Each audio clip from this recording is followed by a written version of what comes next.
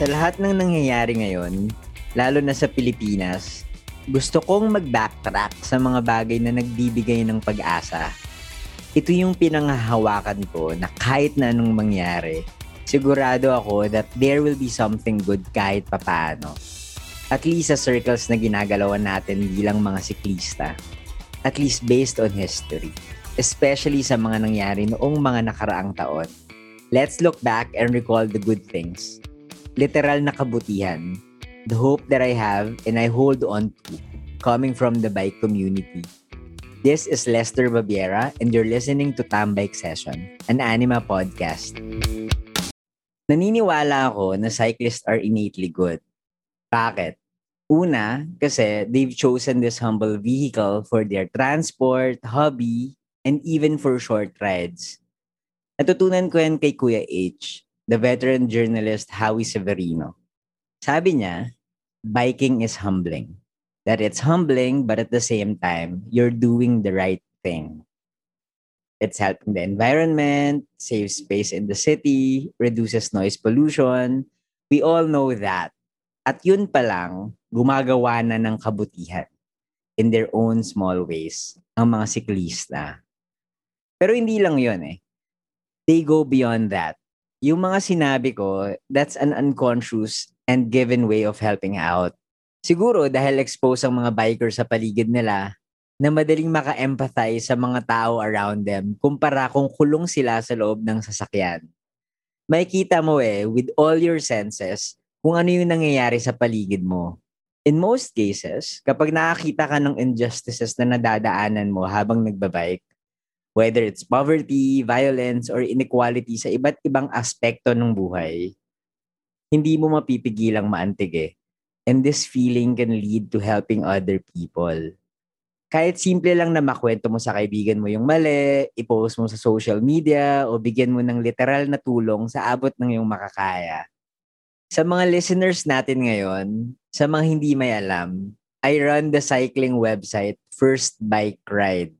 2 years ago, nung ginawa ko yung social media pages ng First Bike Ride, hindi ko naman iniisip na magiging active advocacy ko na pala to and that the advocacy will go beyond advocating cycling as a form of transport. Over the years, nakita ko yung kabaitan ng community na na-form ng First Bike Ride on social media.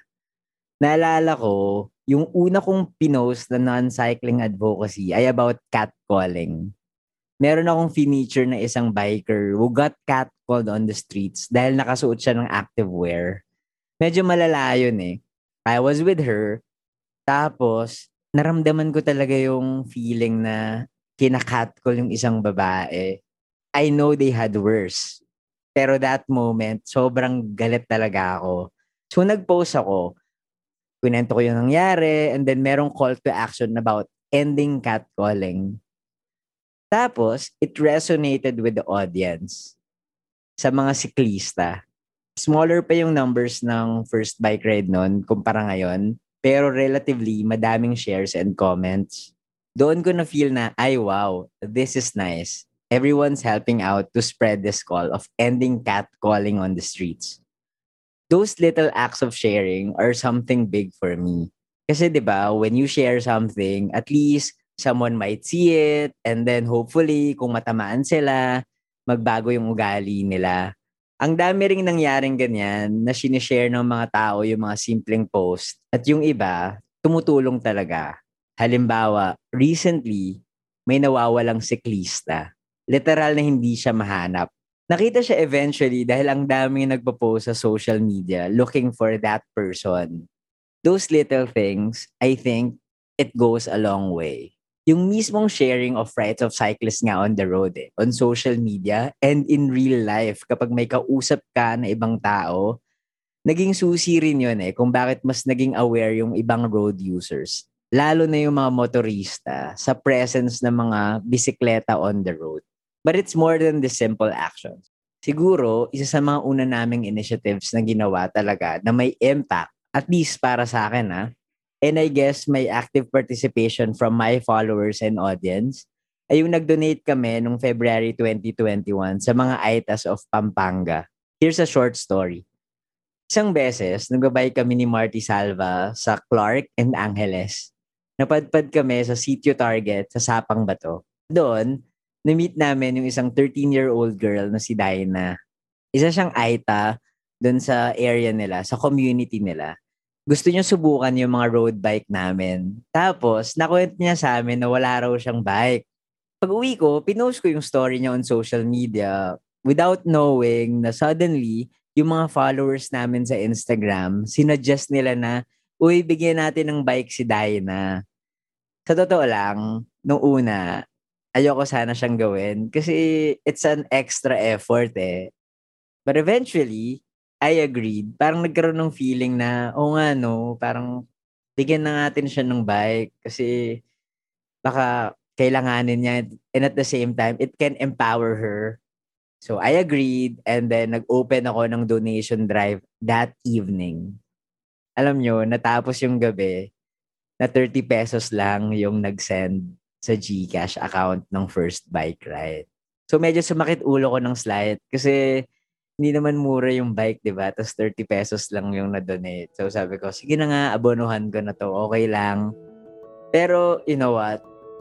Before I sleep that evening, may nag-message sa akin na magpe-pledge daw siya ng bisikleta. Kinabukasan, pumunta ako dun sa bahay nila and kinuha ko yung bike na ibibigay para kay Dinah. So parang okay na ako. Kinabukasan, nung papunta ako dun sa bahay nung donor, naka-receive ako ng message from Kisha Mayuga. Isa siyang cycling advocate. Sabi niya, she's donating 9 bicycles from Life Cycles. Yun yung program na ginawa niya during the pandemic. So sabi ko, grabe, that's amazing. 9 na bisikleta plus yung isa na dinonate ng donor. So natuwa talaga ako and I thought na ang saya na hindi lang si Dinah yung makakatanggap nito. Eventually, more donations came and even old bikes were donated.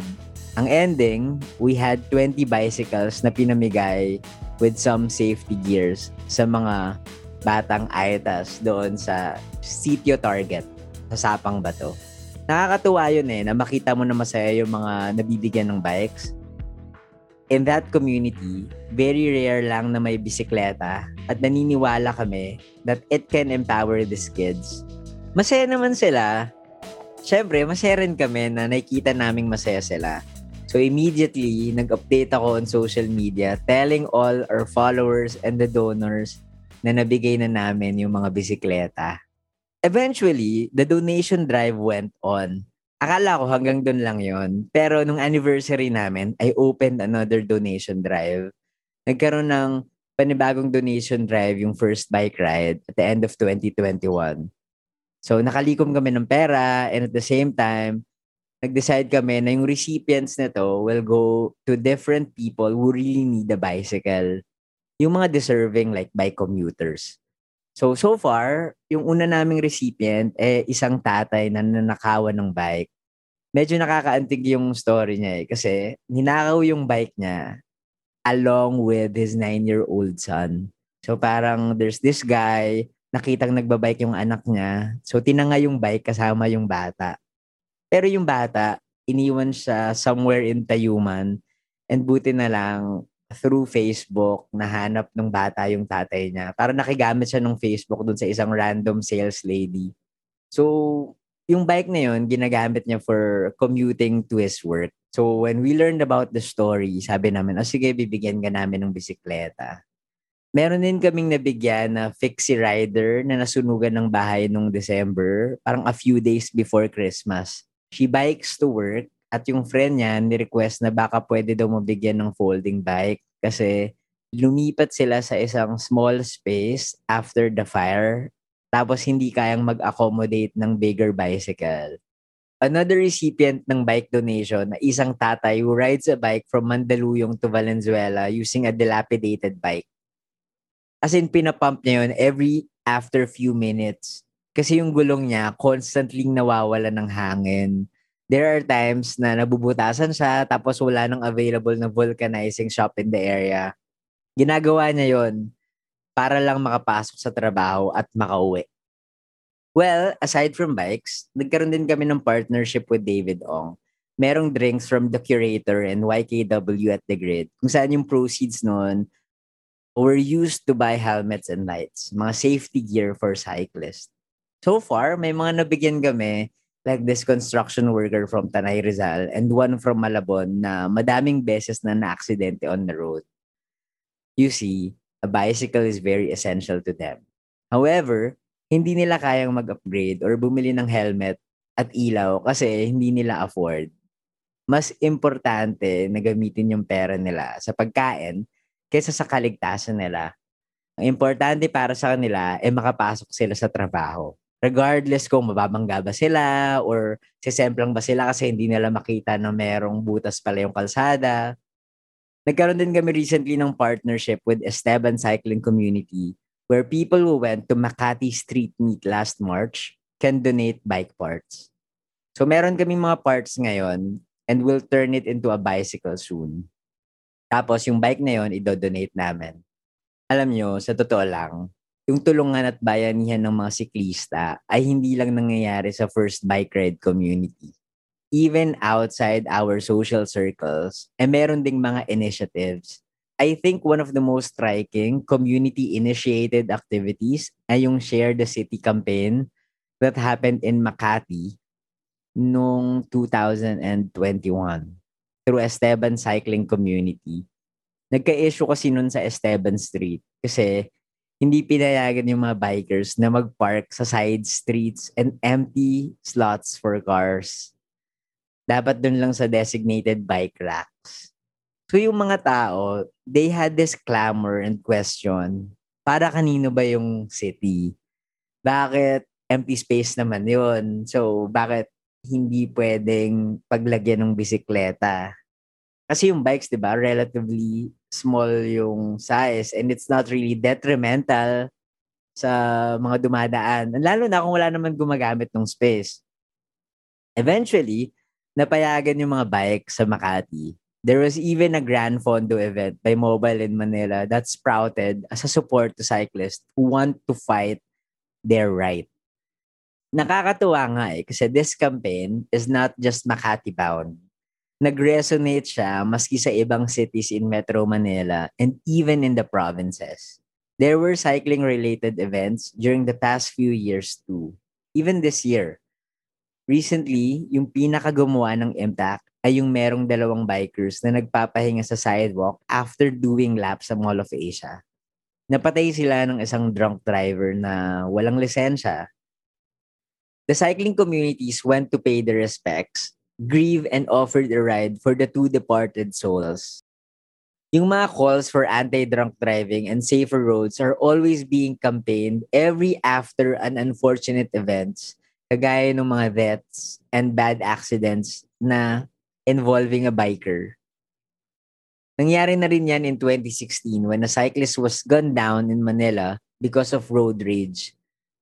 Sa mga gantong panahon, cyclists unite for the advocacy. It's fascinating kasi even though hindi naman magkakakilala lahat ng cyclist, they gather for a common goal. If mapapansin nyo sa mga rides, bikers greet each other on the road. They wave a hand, ring a bell, o kaya they smile.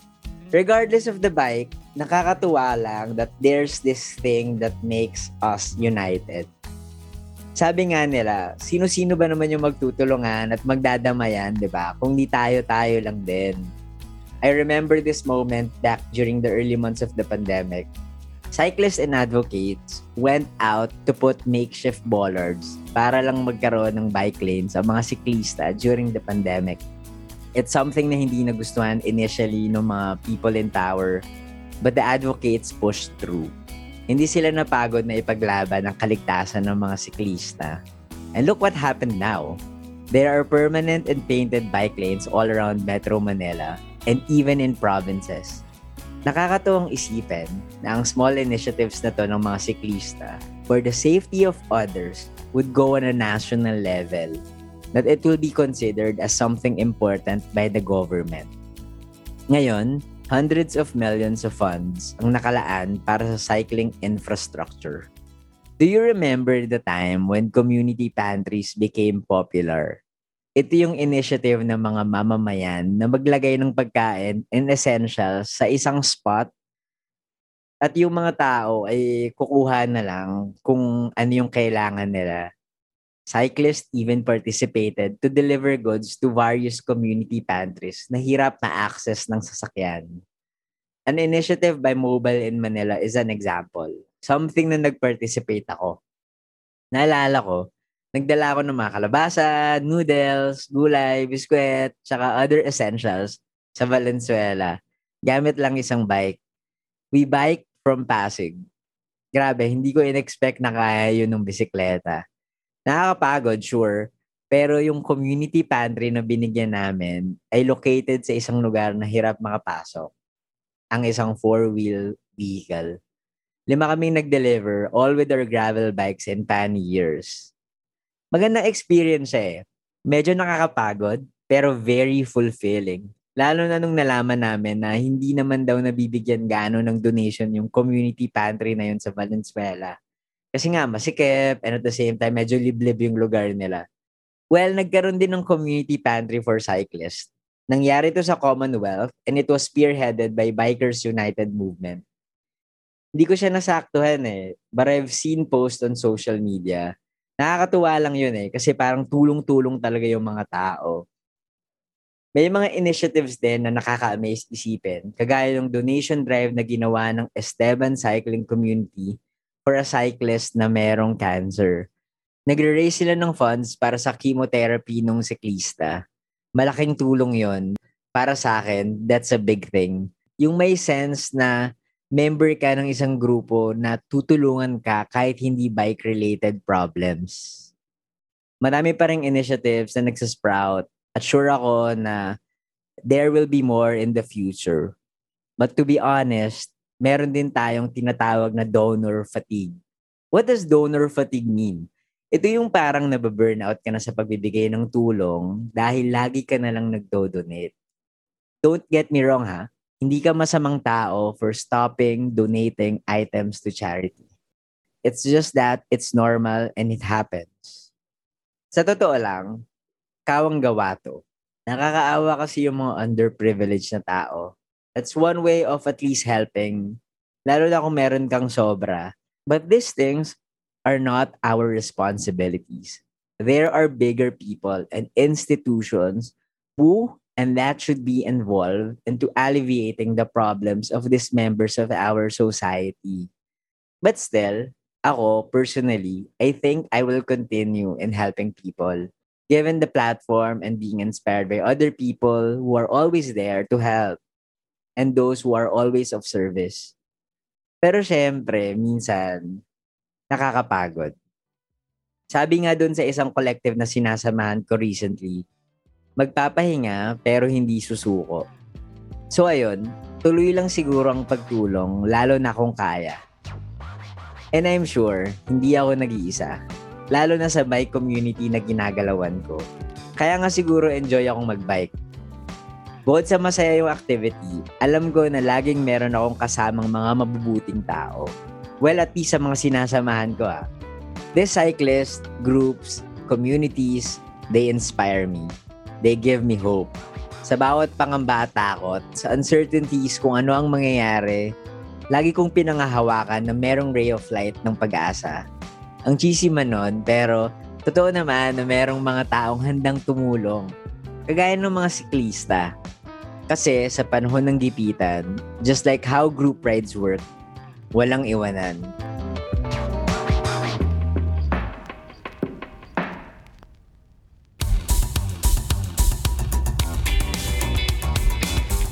Thank you very much for listening and hopefully na-inspire din kayo ng mga initiatives ng mga cycling groups as we go along towards our goals and destinations. Tuloy lang. And magkita-kita ulit tayo sa susunod na episode ng Tambike Session.